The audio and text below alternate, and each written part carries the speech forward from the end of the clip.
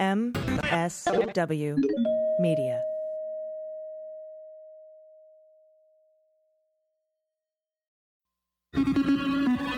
News with swearing.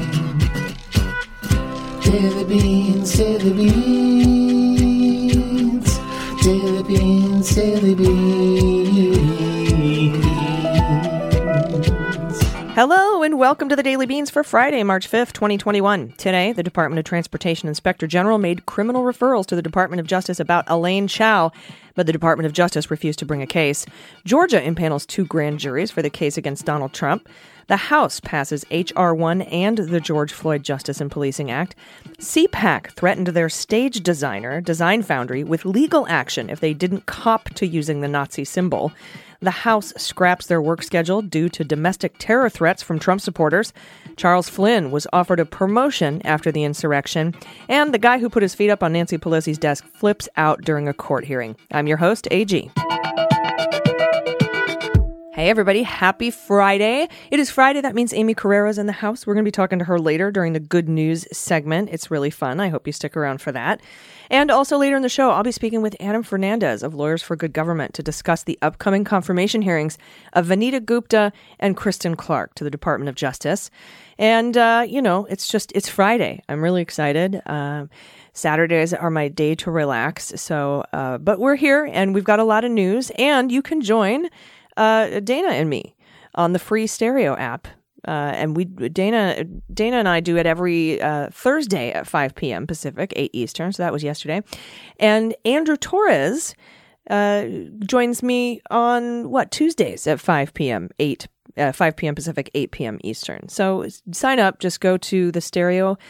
stereo.com/Allison Gill, and you can set up a little avatar and it's really fun, and it's free. So check it out, and I think you'll enjoy it. We kind of do like off topic, off subject, off news, whatever you want to ask about. You can ask us anything, record a little message, and we listen to them.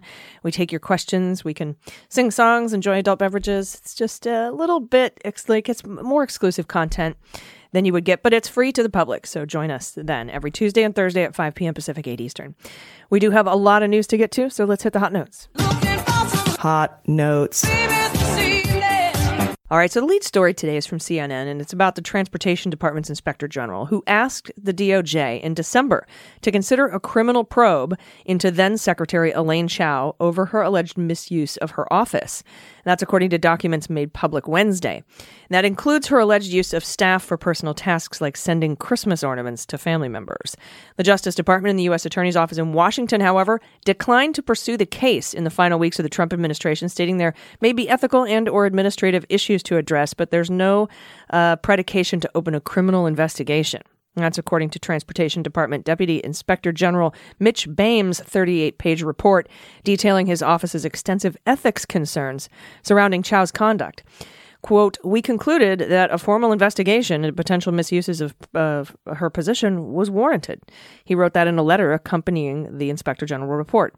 The probe had been requested by Democratic leadership of the House Committee of Transportation and Infrastructure, which asked the Inspector General to investigate Chao's possible conflicts of interest, including various reports that her office was giving preferential treatment to Kentucky. We remember this. We remember reporting on this. And Chao, we know, is married to Mitch McConnell, who is a Kentucky Republican. And she had used agency staff for tasks that appear to be personal in nature, the report also said. Let's see. Some of those tasks that they're talking about include editing her father's Wikipedia page and sending a copy of his book to a well-known CEO of a major U.S. corporation. Let's see. And investigators also said that in one instance, Chao allegedly directed political appointees of her staff to reach out to the Department of Homeland Security regarding a work permit application for a student who was a recipient of Chao family's philanthropy. And that's in the report as well. Inspector General investigators said Chao allegedly made plans to include family members during a planned work trip to China that was ultimately canceled. The Inspector General report said Chao declined to respond to questions as part of the investigation, but Department of Transportation General Counsel Stephen Bradbury provided a memo in September that emphasized the cultural value of supporting family. This was their defense. Quote, anyone familiar with the Asian culture knows it's a core value in Asian communities to express honor and filial respect toward one's parents. And this ingrained value of love, respect, and filial piety always takes precedence over self-promotion and self-aggrandizement. As the eldest daughter, she is expected to assume a leadership role in family occasions that honor her father and her late mother. So that's what they're saying. The ingrained value of love, respect, and filial piety always takes precedence over self-promotion and self-aggrandizement. But I'm sorry, but it doesn't take precedence over the law. A spokesperson for Chow said the Justice Department's decision not to pursue the case exonerates Chow, but it doesn't, because coming from Trump's Department of Justice, sorry, no dice. Not buying that for 1 second. And I hope that the Inspector General's report is looked at again with this new administration. And a grand jury is expected to be seated this week in Fulton County, Georgia, to look into efforts by Trump to overturn the election, signaling that the county's investigation into the former president is intensifying. Prosecutors in Fulton County are expected to pursue subpoenas for documents and witnesses and rely heavily on them, people familiar with the investigation told ABC News. Quote, the investigation includes, but is not limited to, potential violations of Georgia law prohibiting the solicitation of election fraud, the making of false statements to state and local governmental bodies, conspiracy, racketeering, violation of oath of office, and any involvement in violence or threats related to the elections administration. If you remember, there were threats made, legal threats, on that phone call with Raffensperger. And the House of Representatives is closed for business today because of online chatter of another Capitol attack based on the conspiracy theory that Trump would be inaugurated today, March 4th. The theory is that there hasn't been a legitimate president since Ulysses S. Grant, and after that, America ceased being a country.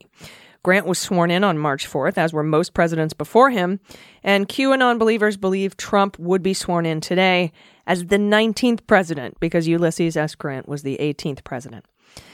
But the House last night passed H.R. 1, along with the George Floyd Justice and Policing Act. No Republicans voted for either bill. Well, that's not quite true. During a vote for H.R. 1280, that's the George Floyd Justice and Policing Act, Rep. Lance Gooden of Texas cast a vote for the bill. He voted yes on it, and his Republican colleagues freaked out, saying that it needed to be changed. 3 of them protested, attempting to change the vote with the tally clerk. When members vote, they have a card they can insert into voting stations to cast their vote. If they want to change their vote, they can do so at any time. But if they want to change their vote in the last 5 minutes of the count, they have to go to the tally clerk and take a red card, sign it, and hand it to the clerk. At no point did Gooden use the red card option, but 3 other Republicans attempted to, signing Gooden's name to it. They signed his name. These cards were rejected by the House clerks, and this is a possible ethics violation. And the reps were Louis Gohmert, Randy Weber, and Kelly Armstrong from Texas, and North Dakota, respectively. Reporter Jamie Dupree went back to C-SPAN to look at the tape, seeing a man in a blue suit racing down the center aisle of Congress. Quote, that person keeps running past the dais, but reaches out with his right hand and leaves a red voting card for the clerk. That person continues running past the dais, a very unusual way to vote, and heads toward the speaker's lobby door in the upper left of the photo. The voting clerk picks up the red card, and you can see clearly in his hand. You can see it in his hand, and that's when the person who left the card exits the chamber on the upper left. After conferring with others on the dais, the vote is not counted. Red card still visible in the clerk's hand, and one floor staffer goes out on the speaker's lobby to look for the person who dropped off the card. Why is this of note? Lawmakers cannot cast a vote in the House for another member like that. It would be the House version of voter fraud. There are rules for members voting by proxy during the pandemic, but the proxy has to be noted by the member ahead of time. So, that's what's going on there. They're looking into it. This is a House ethics violation. What happens if you violate House rules? I don't know. Probably not much, but we'll see. All right, now back to the Odal rune shape stage at CPAC, that big Nazi symbol. Apparently, and this has been going back and forth, right? Everyone was like, it was accidental, don't be a dick. And then, of course, there was a statement put out by Design Foundry, who designed the stage. But there's something wrong with that statement. Let me tell you about it. The American Conservative Union, or the ACU, that's the organization behind the CPAC, they had a bitter feud with Design Foundry. ACU officials and the company that built the stage were at odds. And that was after Hyatt Hotels issued a statement Sunday night condemning the stage and insisting they had no part in its design. The statement came in response to complaints from liberals on Twitter directed at the hotel chain. That's me. Hi. The social media outcry was in part inspired by claims that the event stage resembled an odal rune, a Nazi symbol, an allegation CPAC dismissed as outrageous and slanderous, and a conspiracy theory. Mediate is the news outlet that's reporting this. They had learned this week that CPAC brass, fuming over the media's coverage of the stage, threatened to out the stage company, the designing company, to the media. According to a source familiar with the conversations, ACU officials wanted Design Foundry, it's a Maryland-based firm that set up the stage, to publicly come forward and take ownership of the stage and dispel the liberal outcry over its shape. ACU officials signed off on the stage after being presented with several other options. That's according to a source familiar with the negotiations. One of the mock-ups obtained by Mediate had a more circular design with a red bench-style seating in the form of a semicircle behind a podium. Now, sources say Design Foundry was told by ACU General Counsel David Safavian. He's an ACU and other ACU leaders on Monday afternoon during a call that if Design Foundry didn't release a statement by 10 a.m. Tuesday copping to the stage design, ACU would release their own statement blaming the firm. Safavian, by the way, who was just freshly pardoned by Donald Trump for his arrest in 2005, also threatened the awesome design company with legal action. Late Tuesday night, Design Foundry issued that statement obtained by Mediate, and they took responsibility for the stage. Well, I don't think this story is quite over yet. I don't know if you're sick of hearing about it, but I'd frankly like to get to the bottom of it personally. Now, Lieutenant General Charles Flynn. He has been nominated to lead the U.S. Army Pacific, a post now held by General Paul LaCamera, who took command in November 2019. Recently, Flynn, who will be promoted to 4-star general if confirmed by the Senate, is stationed in D.C. and serves as a deputy chief of staff of the Army's G357 section. It plans and coordinates mobilization of the reserve component in the continental United States. Wonder why he got that job. He is the younger brother of Michael Flynn, who briefly served as National Security Advisor in 2017. The elder Flynn pleaded guilty to a felony of willfully and knowingly making false statements to the FBI during its investigation into ties between Russia and the Trump campaign in 2016. Trump did pardon him for that in November. Officials with D.C.'s city government and the Capitol Police have alleged that the Pentagon was slow in responding to a request for assistance from the National Guard.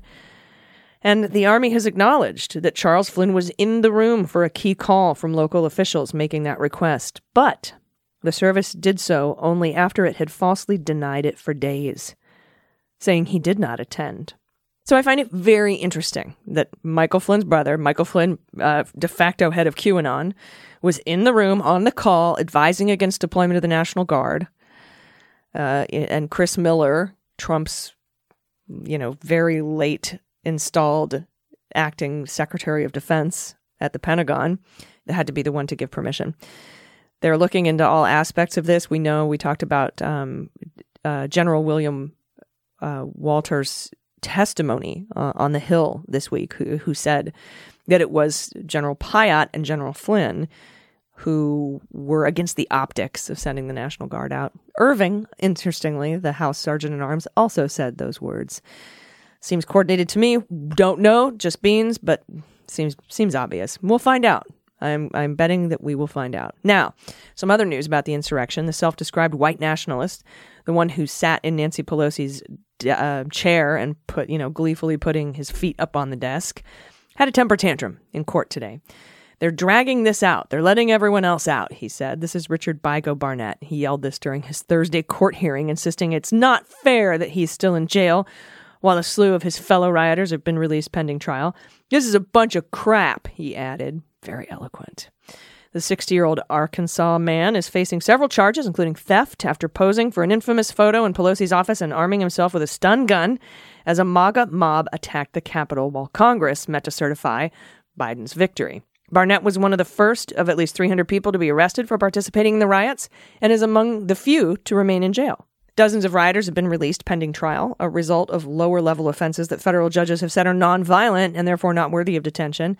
That fact seemed to irk Barnett, who unloaded on Thursday about how everyone else who did things much worse is already home. He did that before accusing prosecutors of delaying his hearings. They can't keep pushing me out month by month, he yelled, pleading that he doesn't want to remain in a D.C. prison for another month while others are already home. Barnett's outburst was futile. After a 5-minute recess, his lawyers told the judge they intended to file a new bail motion. The judge said he would rule on whether to release Barnett after that is filed, then abruptly ending the hearing. And his next court date, May 4th. Enjoy jail. And investigators are now looking into phone records of members of Congress and potential communications they had with insurrectionists during the attack on the Capitol.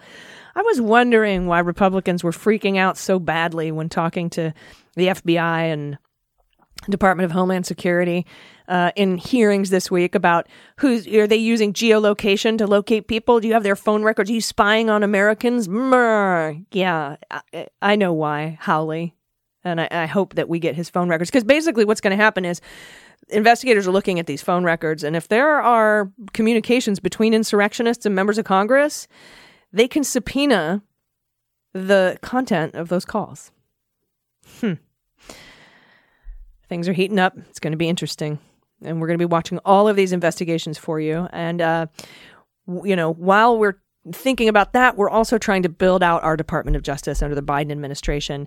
And joining me right after the break is Adam Fernandez. We're going to talk about the upcoming confirmation hearings of Vanita Gupta and Kristen Clark, who are going to run the Civil Rights Division at the Department of Justice. Very important posts, very qualified candidates. And he's got some insight for us. So stay with us.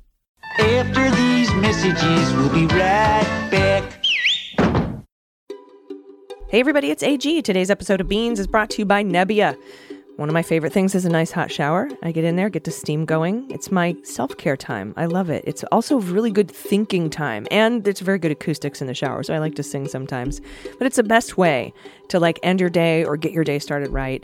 Some of my best ideas, like I said, come when I'm in the shower, and that's why I'm excited to tell you about Nebbia, this new thing. Oh my gosh, it empowers your shower. It's backed by some of the biggest names in Silicon Valley, including Tim Cook. It's designed by former Tesla, NASA, and Apple engineers who spent years researching and developing a superior shower experience that saves water. The Nebbia takes your shower to a different level. It's like a steam room with an invigorating shower. It's like I've gone to a day spa. It's wonderful.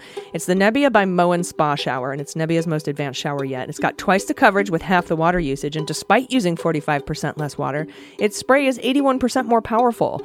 Nebbia's atomized droplets rinse shampoo and conditioner out of the thickest, longest hair. It can be easily installed in 15 minutes or less, so you don't have to have plumbers or anything. If you can change a light bulb, you can install Nebbia by Moen. And Nebbia balances functionality with beauty. It's available in 4 premium finishes to complement your bathroom. It's white and chrome or spot-resistant nickel, matte black or black and chrome. I have spot-resistant nickel because it matches my mid-mod aesthetic. And they also offer accessories like shower shelves and shower curtains that pair perfectly with the shower's design. The Nebbia by Moen Spa Shower starts at just $199, and for Daily Beans listeners, we have a deal. The first 100 people to use code BEANS at Nebbia.com will get 15% off site-wide. Nebbia rarely does deals like this. This is huge, so it's good to jump on it. Go to Nebbia.com/beans. That's Nebia.com/beans to check out what they have to offer. Again, the first 100 people to use the code BEANS when checking out will save 15%. That's Nebbia.com/beans and use code BEANS to save 15%.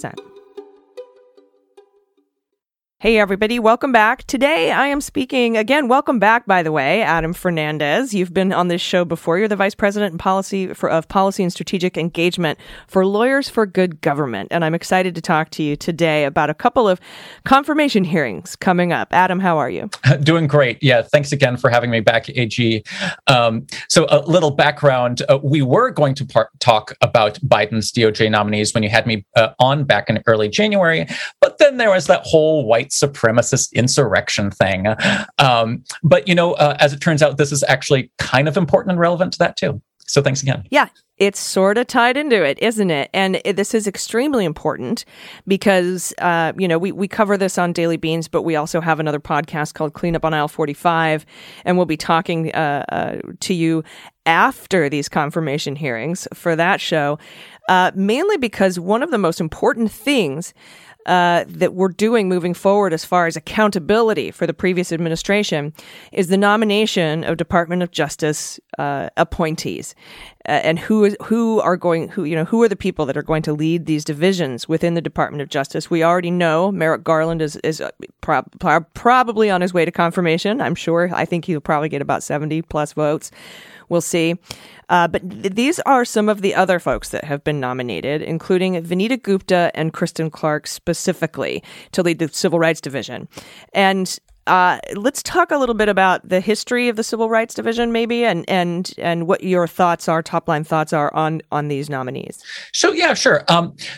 In addition to being vice president over at Lawyers for Good Government, I've spent the past decade as a civil rights attorney in D.C. advocating, among other things, on nominations.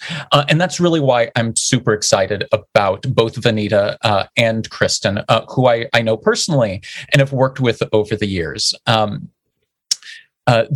They're two leaders of great civil rights organizations. And, working in civil rights is about ensuring that all people have equal access to justice, regardless of their background. People of color shouldn't be disproportionately prosecuted because of the color of their skin, but neither should white supremacist insurrectionists get a free pass because they're white.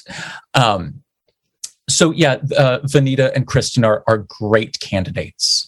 But I'd like to share a little bit of the sort of history of why they're great candidates and why Biden was courageous to nominate them. Yes, please.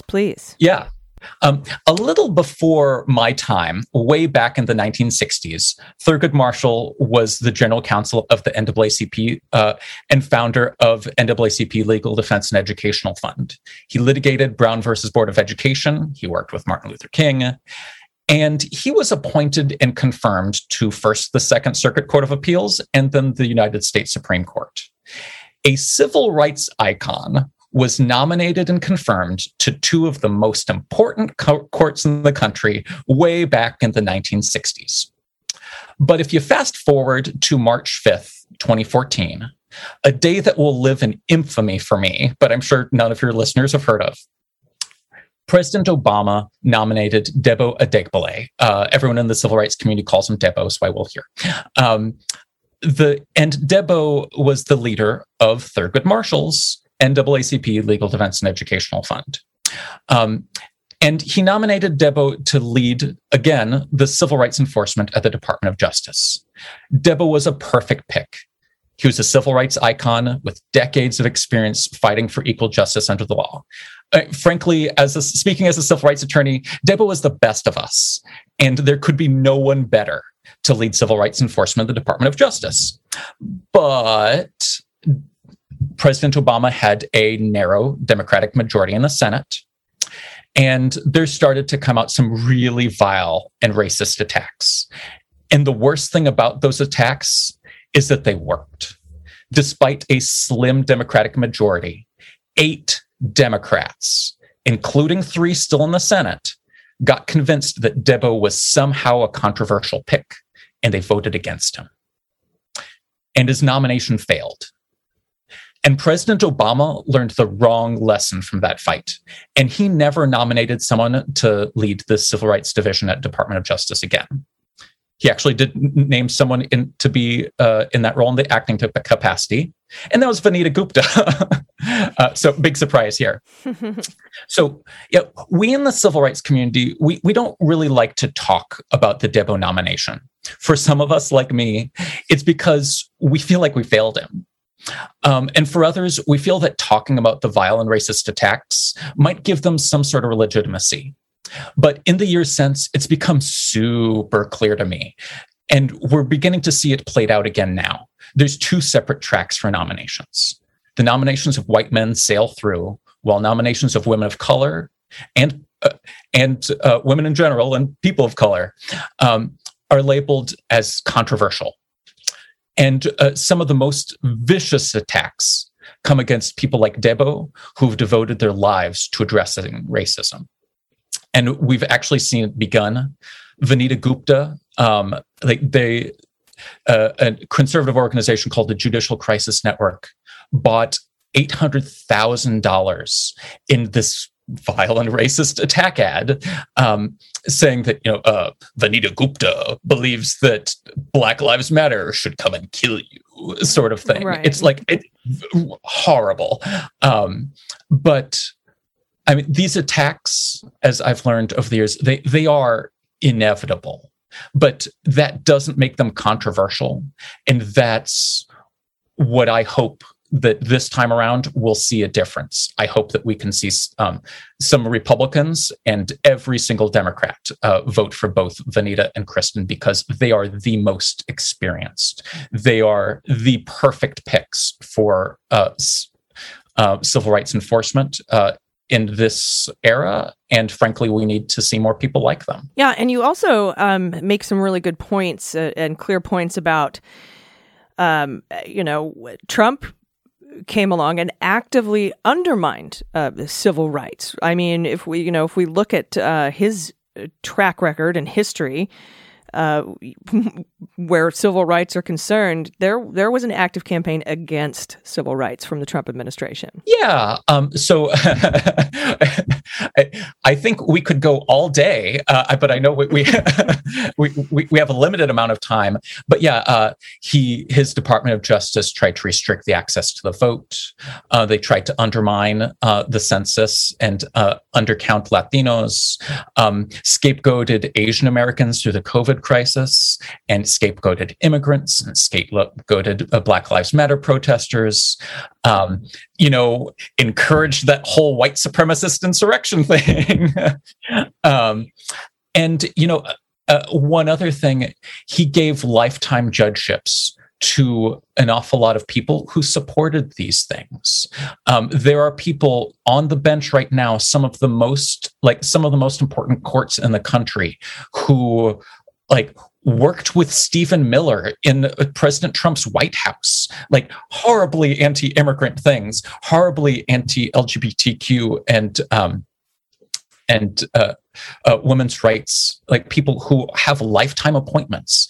And, when I say that we need people like Vanita Gupta and Kristen Clark nominated for other things, I'm thinking right now of the current head of the NAACP Legal Defense and Educational Fund, Cheryl Eiffel. She needs to be on a court too.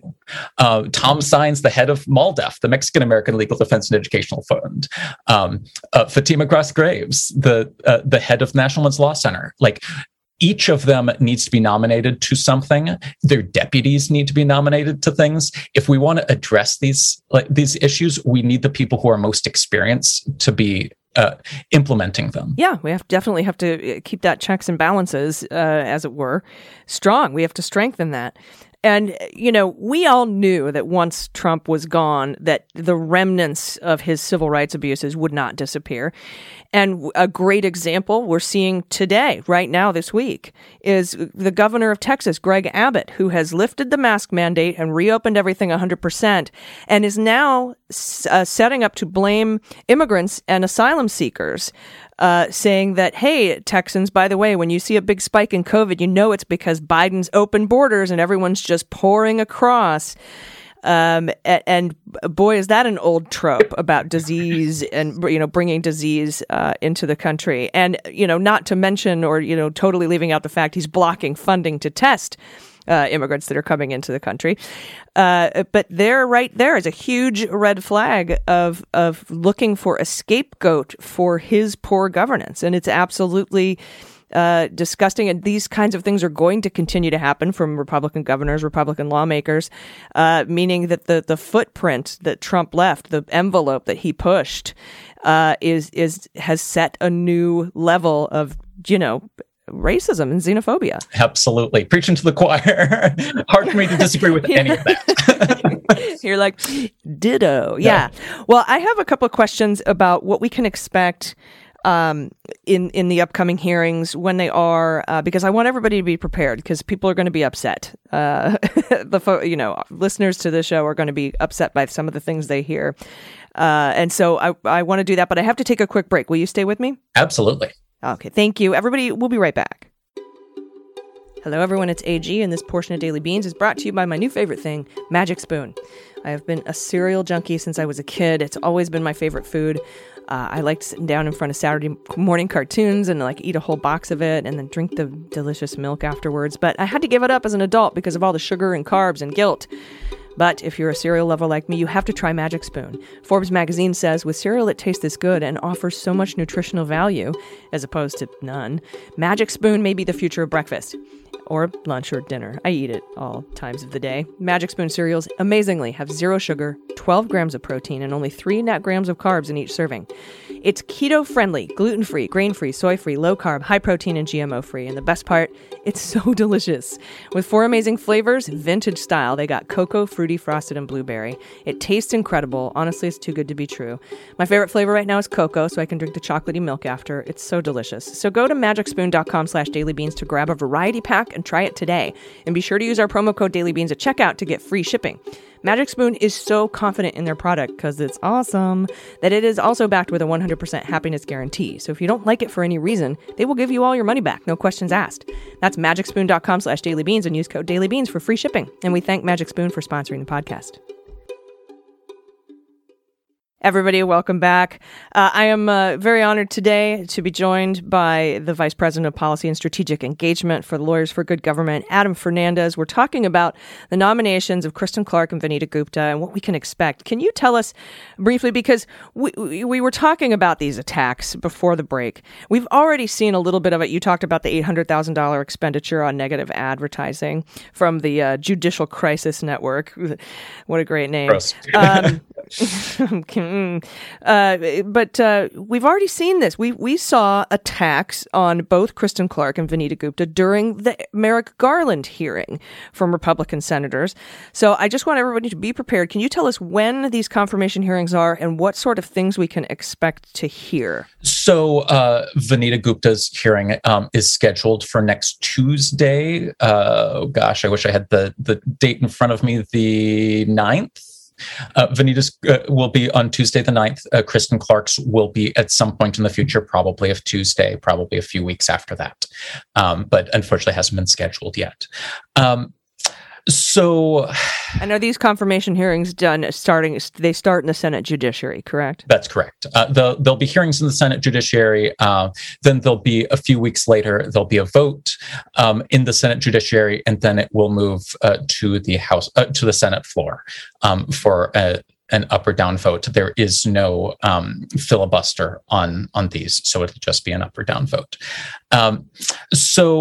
I think it's pretty safe to say that there will be some, frankly, inappropriate attacks made against both of them. I'm not going to try to preview what they'll be, but those attacks are all but inevitable. And from what I learned from the Debo nomination fight, is that there's not only inevitable, but what they are is almost beside the point. What the specifics of those attacks are is beside the point, because A, we know that they're coming, and B, we know they're going to be made disingenuously by people who don't actually believe that civil rights need to be enforced. I don't like the phrase "the sedition caucus" because I think it undermines actual sedition that happened on January 6th. Good point. But for lack of a better term, there are several members of the quote unquote sedition caucus on the Judiciary Committee. And I expect that they will make some really disingenuous attacks against both of them. But those attacks, those are the news. And that, again, doesn't make them controversial. It should instead be looked at as, no, that's whoever is making those attacks. That's them going really low and to some really vile and gross territory if that's the direction they choose to go. But however, there is the chance that they won't. I still have some hope that there will be some civility in those confirmation hearings. One thing that we're doing at Lawyers for Good Government is we're actually leading a sign-on of we've done attorney sign-ons in the past, but we're doing one right now that's open to non-attorneys as well, in support of both Vanita Gupta and Kristen Clark. And if you'd like a link for that, it's at my pinned tweet on Twitter at AdamAESQ, that you can join and give your support for both Vanita Gupta and Kristen Clark and others like them. I think, given that the hearing hasn't happened yet, advocates like myself and others at other civil rights organizations, we're doing everything we can to make it as smooth sailing as possible. And there's still the possibility that it won't happen, but we'll talk again after the hearing, and we'll see if that small amount of optimism is blown out of the water. Yeah, well, I mean, given the pointed attacks on Clark and Gupta during the Garland hearings, I imagine we're going to hear a lot more of that. They kind of showed their hand right there, and I think that, I mean, as disgusting and awful and horrible as it is, it sort of gives a little bit of a preview. Not that, I mean, and these are brilliant women, and I think that they will be well prepared to handle those types of disingenuous attack questions that will no doubt come from folks like John Kennedy and the like, the quote unquote seditious caucus, as you say. But I'm still hopeful that they will receive the votes to advance their nominations to the full Senate, and that they will be, and at which point, like you said, we do not need 60 votes. We need 50 plus one, and we will be able to get those votes once it makes it to the full Senate. So I am also hopeful. I'm not hopeful about the garbage that's going to come out of people's mouths at these two incredible women, but I am hopeful that they will eventually be nominated. So absolutely, and they will be. Yeah, and so that's kind of, and that's what's important, right? It also exposes some of these Republican senators for who they are and what they think, and so I think that it's an actual opportunity for Democrats to use those kinds of statements and questions as we try to gain more seats in the Senate and the House in 2022, as opposed to the longstanding history of losing both the House and the Senate in the midterms after an election, where we gain all three, which is historically generally what happens. So I'm looking forward to that, as well as kind of in the same way I'm looking forward to using Mitch McConnell's incitement of insurrection speech and Donald Trump as a criminal, but not for the technicality I voted to acquit on type of situation. But we'll see, and we'll see if they take advantage of that. Yeah, I'm sure they will, and certainly Vanita Gupta and Kristen Clark will both have some real defenders, and I continue to hope that the hearings will be civil, but we'll certainly see. But at the end of the day, I think, if the hearings aren't civil, and some, say, members of the Sedition Caucus decide to go really low, I think that will be a time that will be so important for us all to speak out with one voice and condemn it. And specifically, like, if they do come out in real force against Vanita Gupta, I think we need to come out in full force against it, in part because Kristen Clark's hearing will be 2 weeks later. And we need to be reaching out to our senators, especially if we're in one of those states that has members on the judiciary, but not only. Frankly, I think every member of the Senate needs to hear that we want civil rights leaders. We want people to work to address the problems of that the insurrection laid bare. Like I use the phrase "white supremacist insurrection" because like you look at the pictures from the insurrection, and there's so many racist shirts and Confederate flags. Well, and FBI Director Wray confirmed it. Right. That. Yeah. A lot of these folks, individuals, are advocating for the supremacy of the white race. And if we don't work to address, if we try to sweep the white supremacist aspect of the insurrection under the rug, we're missing out on one of the root causes and will allow it to continue to fester and grow. And we need, as a country, to understand and appreciate that. And when we're reaching out to our members of Congress, we need to be expressing the importance of addressing that directly. And who better to lead these investigations at the Department of Justice than people who have experience working to make sure that equal justice isn't just one of those meaningless things that's written on a building, but is actually put into practice. Almost word for word taken out of Merrick Garland's comments when he was nominated. So, and I only caught the highlights. Well, thank you so much for joining us today. Again, everyone sign on to support the confirmation of Anita Gupta and Kristen Clark. You can do that in the pinned tweet. Is it at Adam AESQ? Adam AESQ. You've got it. Wonderful. Everybody check that out. Sign on. I appreciate your time today. Adam Fernandez. Great. Thank you. Everybody stick around. We'll be right back with the good news. Hey everybody, it's AG, and today's episode of the Daily Beans is presented by Scouts Honor. As pet parents, working from home has given us more time to spend with our fur babies.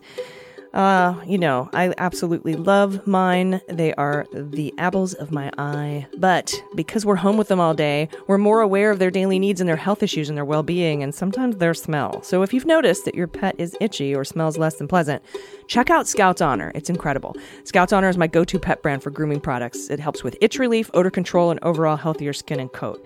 I recently got the Grooming Essentials Kit with the probiotic shampoo, conditioner, and deodorizer, and Olive has never looked or smelled better. This is how they do it. Okay, they do it using probiotics. Scouts Honor probiotic grooming products are scientifically proven, and they're a natural solution for treating skin problems. When you apply the probiotics to the skin, it supports healthy bacteria and fights against bad bacteria, just like when you take probiotics for your gut. And all that bad bacteria can cause irritation, but that's all solved now. And you can choose from amazing fragrances like honeysuckle and lavender. My personal favorite is sandalwood vanilla, which they call Dog of the Woods, which I absolutely love. And with every purchase, and this is so amazing, Scouts Honor provides 1 day's worth of meals for a rescue animal in need. And with Scouts Honor, your pet will never look, feel, or smell better. So check out all of Scouts Honor's award-winning products today, available online or wherever pet supplies are sold. To get 20% off your first order, go to scoutshonor.com/dailybeans. Remember, that's Scouts with a K, scoutshonor.com/dailybeans for 20% off your order. Scouts Honor, natural and preventative grooming solutions for pets. Hey everybody, welcome back. It's time for the good news. Well, we'll float on, good news is on the way.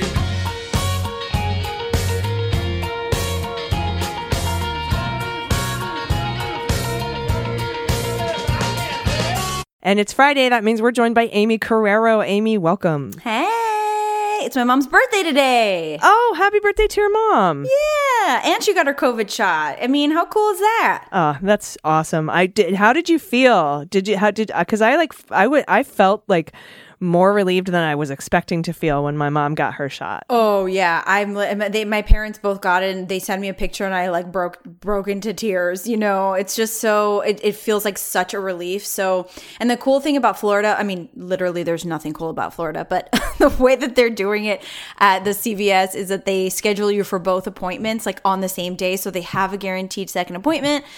Oh, so it feels really good. Well, that's so wonderful. I'm so glad. That's good news. Good, because we got it in the good news segment. Yeah. We also have a bunch of listener submitted good news. I think we've got a couple of cases on the docket maybe today. All right. So if anybody has any confessions or corrections or good news or anything that they want to, submit to us, or any, disputes that you need to have settled, or misheard song lyrics, or if you want us to guess your mixed breed dog. We have so many games going on. It's so much fun. We have so many talents. You can send it all into us at dailybeanspod.com and click on contact. That's how you do it.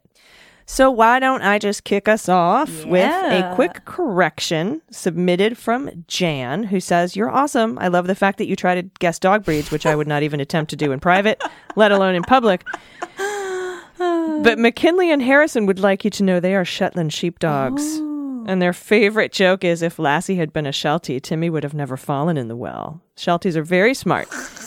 News with swearing helps to mitigate the frustration. Thank you again. Oh, see, I thought they were bigger than they were. These are Shetland sheepdogs. These are beautiful dogs. Aren't they beautiful? Like so beautiful and like obviously very well cared for and groomed for because those coats.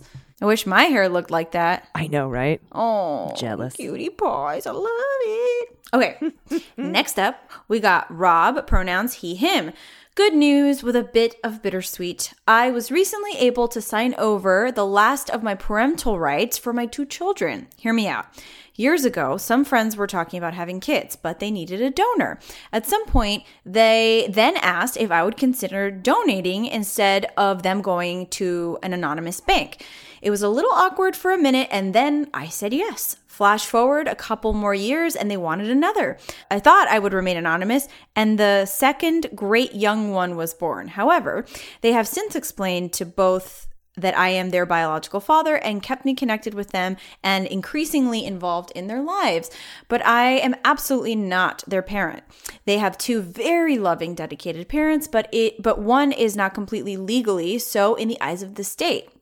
And the other has a family that is less than happy with the non-marital / non-religious way in which it happened. So the most recent document I signed was to clear the way for the non-biological parent to adopt and be the fully legal parent to the children. In our state, there are all sorts of barriers to this sort of thing, but we are making it happen. For a moment, signing the documents hurt a little with the weight of what was happening, but that was about me, not the kids. I will never stop loving the whole family and am blessed to have them in my life. But even better, the kids will never be under threat of being taken away from either of their rightful parents because of some administrative quirk, legal trick, or fundamentalist viciousness. Oh, so true. I haven't had a pet in a long time due to being deployed and other annoying military things that keep me away, but I humbly submit the following photo I took at a recent event with some great college students. It sets a good mood for today's world. The pup's name is Molly. Aww. Oh, sweet. This is a beautiful photo. Beautiful. It looks professional. I know. I can't wait for everyone to see it, which you can see in the newsletter. We send these out in the newsletter for patrons. Thank you for that submission, Rob. What an incredible journey. Yeah, what a wonder gift. What an amazing family. That's so cool. I'm so proud. Yeah. To know people, to know folks, like this that just are just such amazing giving people. Next up from Kelly, pronouns she and her. Hello, Dream Beans. Anti-shit show lullaby here. I have 2 pieces of super great news. First, my tiny Boston area nonprofit homeschool resource center, Kid Marker Space, after school program and vacation camp, had to shut down a year ago to go completely online. It's really hard to do woodworking and crafts projects with kids over Zoom, but we've been doing it since last March, hemorrhaging money every week. But wait, it gets good. We asked some parents to help us with a fundraising effort, and we blew past our $40,000 goal handily.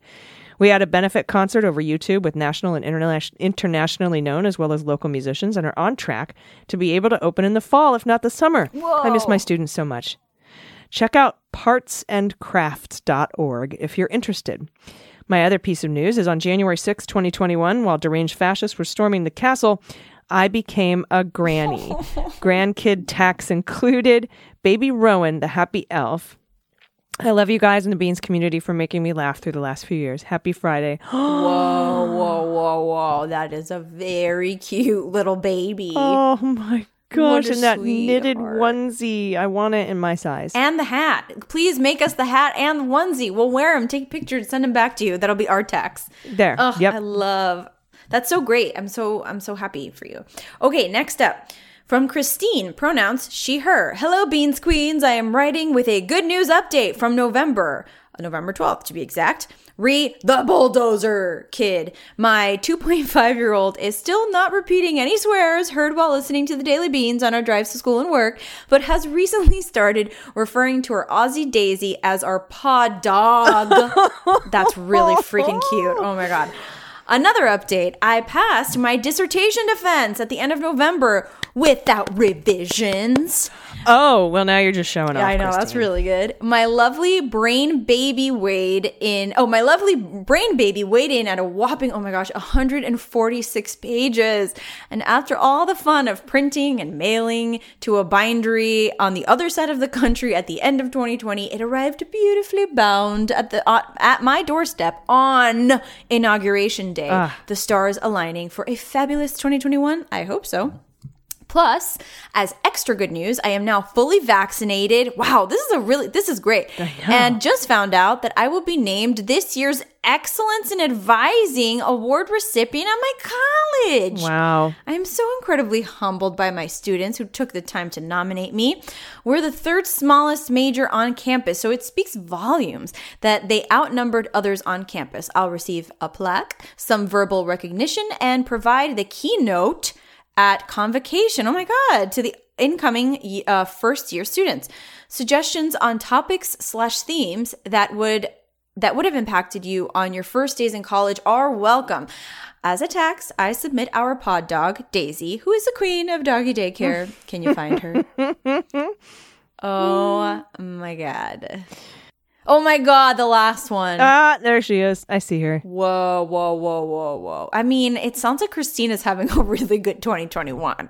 Not gonna lie. Wow, Christy, that is a whole boatload of good news. And if I were just going into college right now, I would want somebody to tell me that it's going to be okay, because I feel like my senior year would have just gotten all messed up because of COVID, and I would have felt robbed of a lot of different things, and how I would like to know from kind of a mentor how and what I could do to make sure that no other high school seniors would have to go through that again. Do you know? That's really good. I would agree. That's what I would want to hear. I think I'd also want to hear like a little bit of just kind of permission to feel crappy about the time that we live in. You know, I think so many, especially like the Gen Z kids are dealing with so much loss. And I mean, like physical, literal loss, like God forbid they've lost somebody in their lives to COVID, but also like the loss of their senior year, loss of all these milestones. So I think maybe being like, starting with like, listen, if you feel like shit, that's totally normal.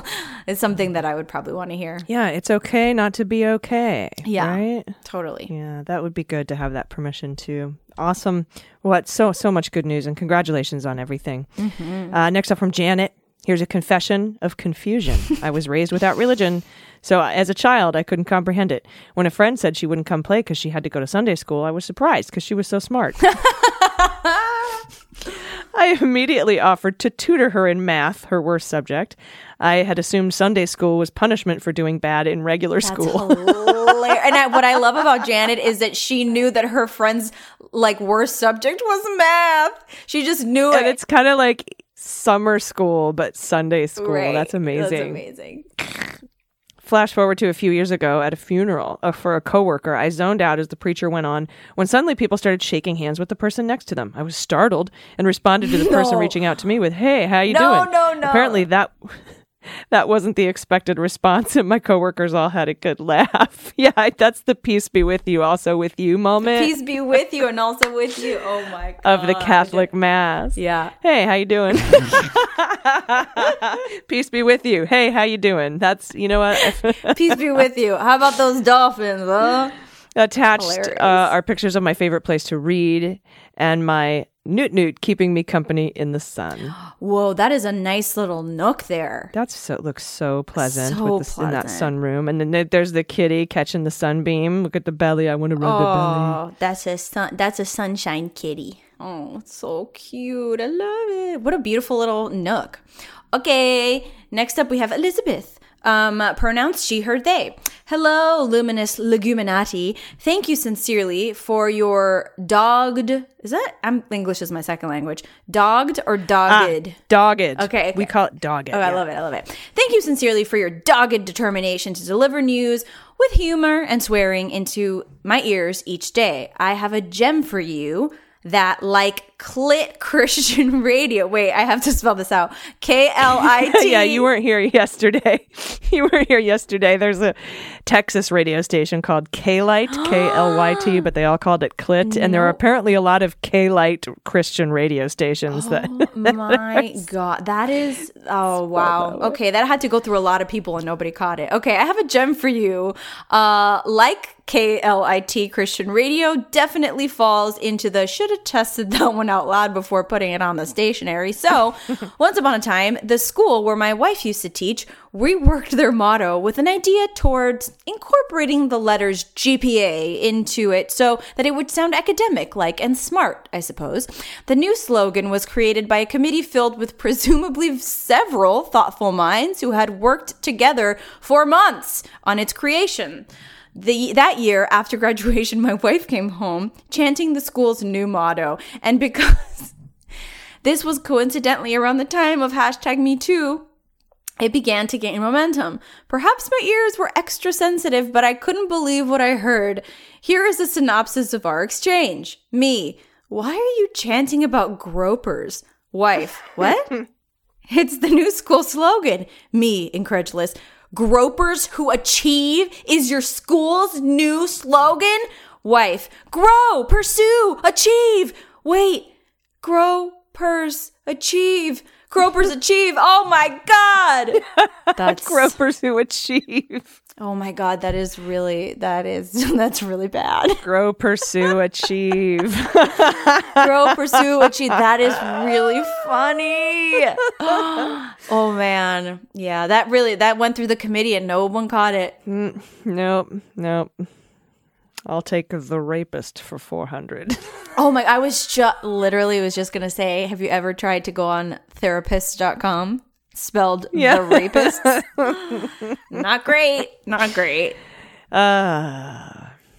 Next up from John, pronouns he and him. Hey, Beans Queens. Love the pod. Listen first thing every day. Thanks for all you do. Quick confession. I was telling my wife the other day about something I heard on the show and tried to tell her what daily beans meant. Midway through my rambling, I had to admit I didn't know the exact meaning and origin. AG, can you refresh those of us who have forgotten? Thanks again. Why, sure, John. Yes, I can. So back in the Mueller, She Wrote days, I was looking for a catchphrase, like how Maddow will say, "Watch this space," right? And I wanted it to be something like that. And so I tried a couple things out, like somebody said, put a pin in it, but that's been used. And, I was trying to figure stuff out. I asked the hive mind. Finally, I remembered that my friend Dallas McLaughlin, who's a comedian and a wonderful person, he used to have a comedy bit about like 10 years ago, where he said, he was like, hey, all I got to do to be a famous comedian is just get a catchphrase. Then I can be like Larry the Cable Guy or, whatever. That's all I need to do. And he's joking, of course. And he goes, so I'm testing out a few catchphrases. And so he tested out like just these really weird catchphrases like, is that hot salsa or medium salsa? And just like really totally meaningless catchphrases. And one of them was put some beans on it. Oh, and my so God. I asked him if I could have that, and he was like, of course you can, because he stopped telling the joke a while ago. And so my catchphrase was like, hey, I think this and I think this, put some beans on it. It's kind of like make a bet, watch this space, put some beans on it. And so when we won the Webby Award, when you win a Webby, you get a 5-word speech. That's all you get is 5 words. And so our 5 words were put some beans on it.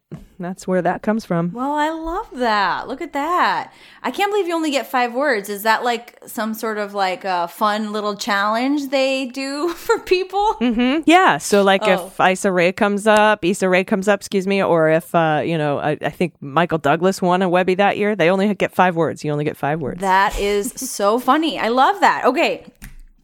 Next up, fan fiction Karen in Eugene. Dear Beans Queens, I have 2 submissions of misheard lyrics collected from friends. Sing along with the Beatles. Ticket to Ride. I'm gonna take it to ride. Okay, so I actually don't know how the refrain goes. Do you want to sing this one? I think I'm gonna be sad. I think it's today, yeah. The girl that's driving me mad is going away. Yeah. She's got a chicken to ride. She's got a chicken to ride.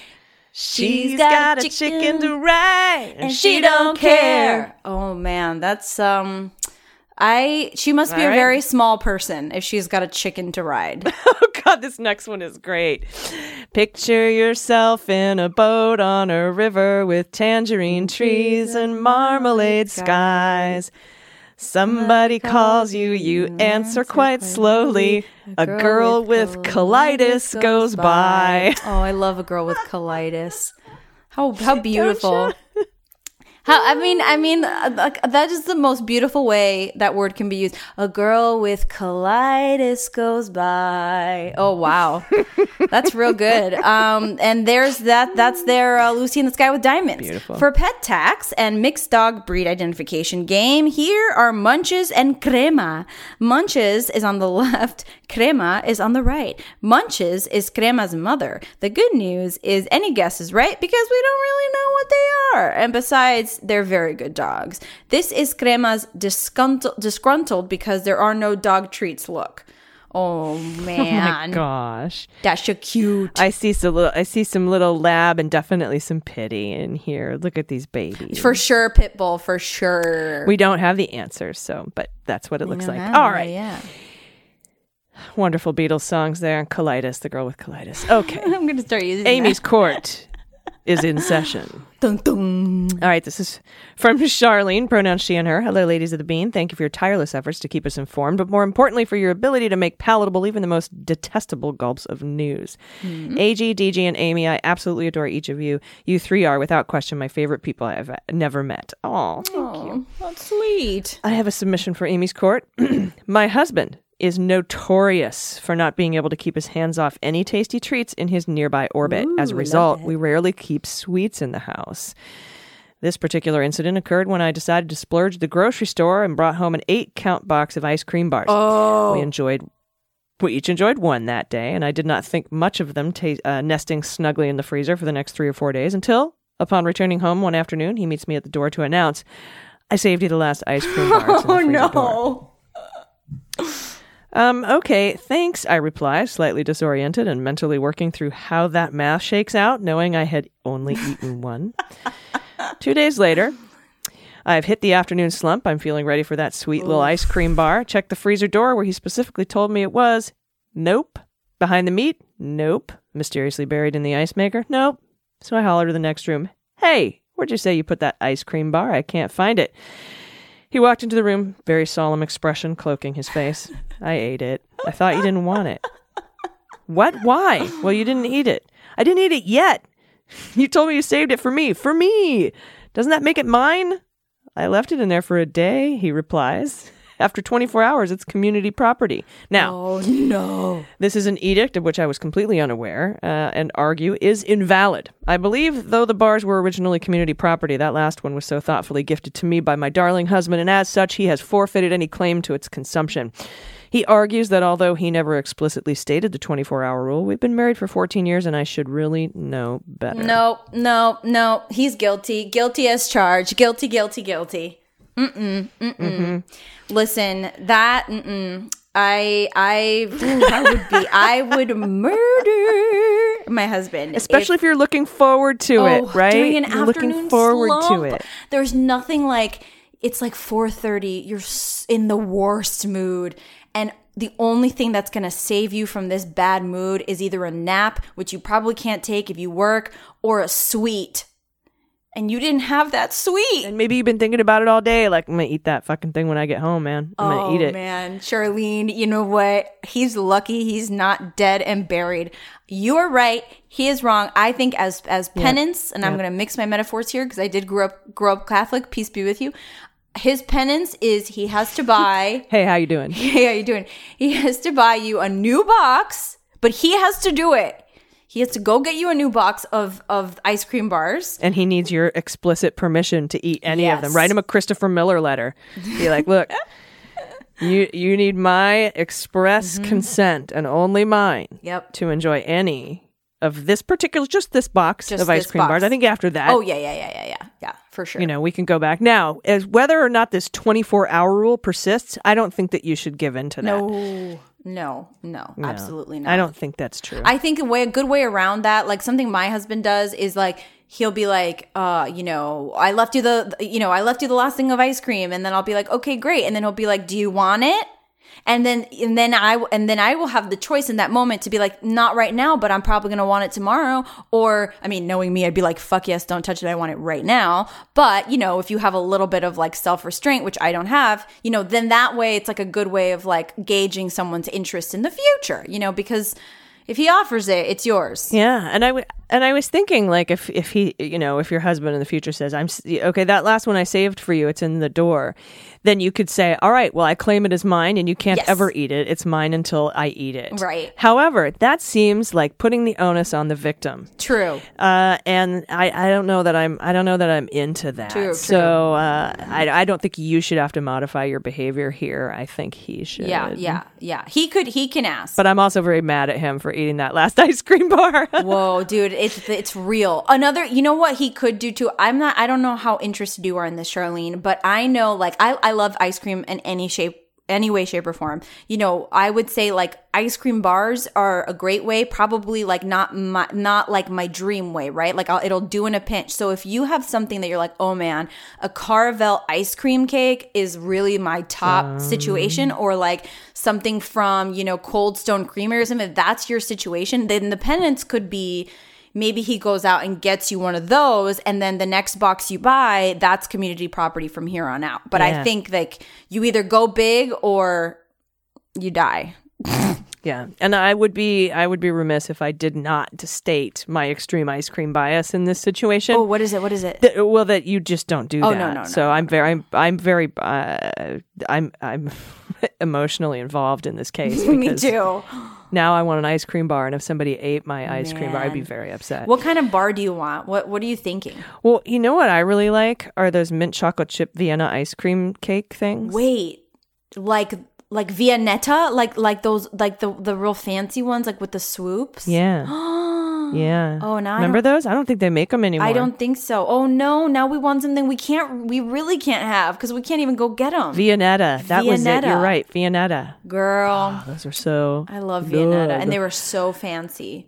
Well, I think also like those like goodie bar, not goodie, what are they called, like Goodyear, no, not Goodyear, those are tires, like Good Fun bars, the ones that they had at the schools. Mr. Good bars? Yeah, that'll do. No, that's a candy bar. Oh wait, no, then not that. What's the one that it's like a brand and they have like little specks on it? Well, anyway, who cares? Any ice cream, I'm not going to turn it down. You know what else is good too is when they do those chocolate chip cookies with ice cream in the middle. Yeah.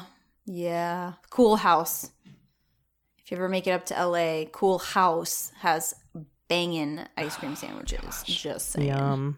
All right. Well, thank you all for submitting the good news on the Amy's Court.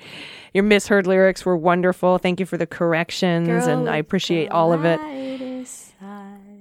If you have any to submit, just go to dailybeanspod.com and click on contact.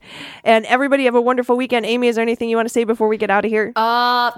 Just do your thing, baby. Yeah. Have a good weekend. Everybody take some time, relax. We're in the Biden times now. We're working on cleanup, and it's things are moving forward. There's light at the end of the tunnel. We've got hope. I'm really excited about this. So everybody, please take care of yourselves, take care of each other, take care of your mental health, and take care of the planet. I've been AG. And I've been Amy Carrero. And them is the Beans. The Daily Beans is directed, written, and hosted by executive producer Allison Gill and engineered and edited by Mackenzie Mazzell and Starburns Audio. Staff writers include Dana Goldberg, Amy Carrero, and Allison Gill. Our copy is written by Jesse Egan, and our marketing manager, executive assistant, and social media director is Kanai. Fact-checking and research by Allison Gill, Dana Goldberg, and Amy Carrero. Our music is written and performed by They Might Be Giants. Our web design and branding are by Joelle Reeder and Moxie Design Studios. And our website is dailybeanspod.com.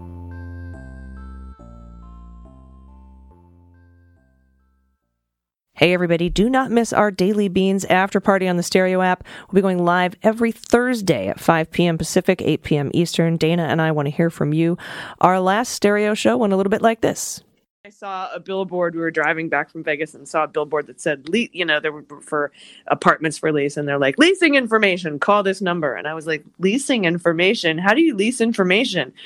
You can't give it back. Once you know something, don't you just know it? And then I was like, oh, wait. Yep. You just have the moments. I had mine on the show the other day. If you were listening to the episode on Thursday, actually right before you tune into this, they were talking about cats that didn't have any meows and they were getting lost in different places and missing.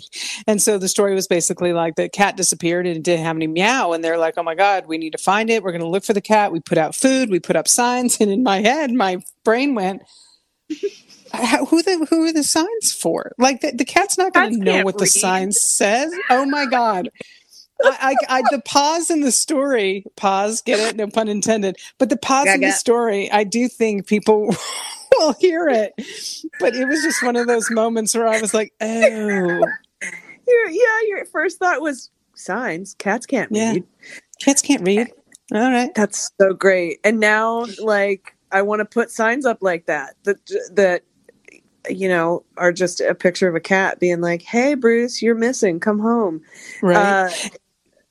And how do we know? I mean, let's be honest. You don't know if cats can or can't read. So we're just making an assumption there. Making an assumption. My friend who's a comedian, Brian Simpson, he has this whole bit about, he sees lost dog signs and it's like, we miss our boy. He wants to come home. He misses us. And Brian's like, you sure? Because the last I read that dogs can smell you from 3 miles away. So maybe that motherfucker chose the streets. Yeah.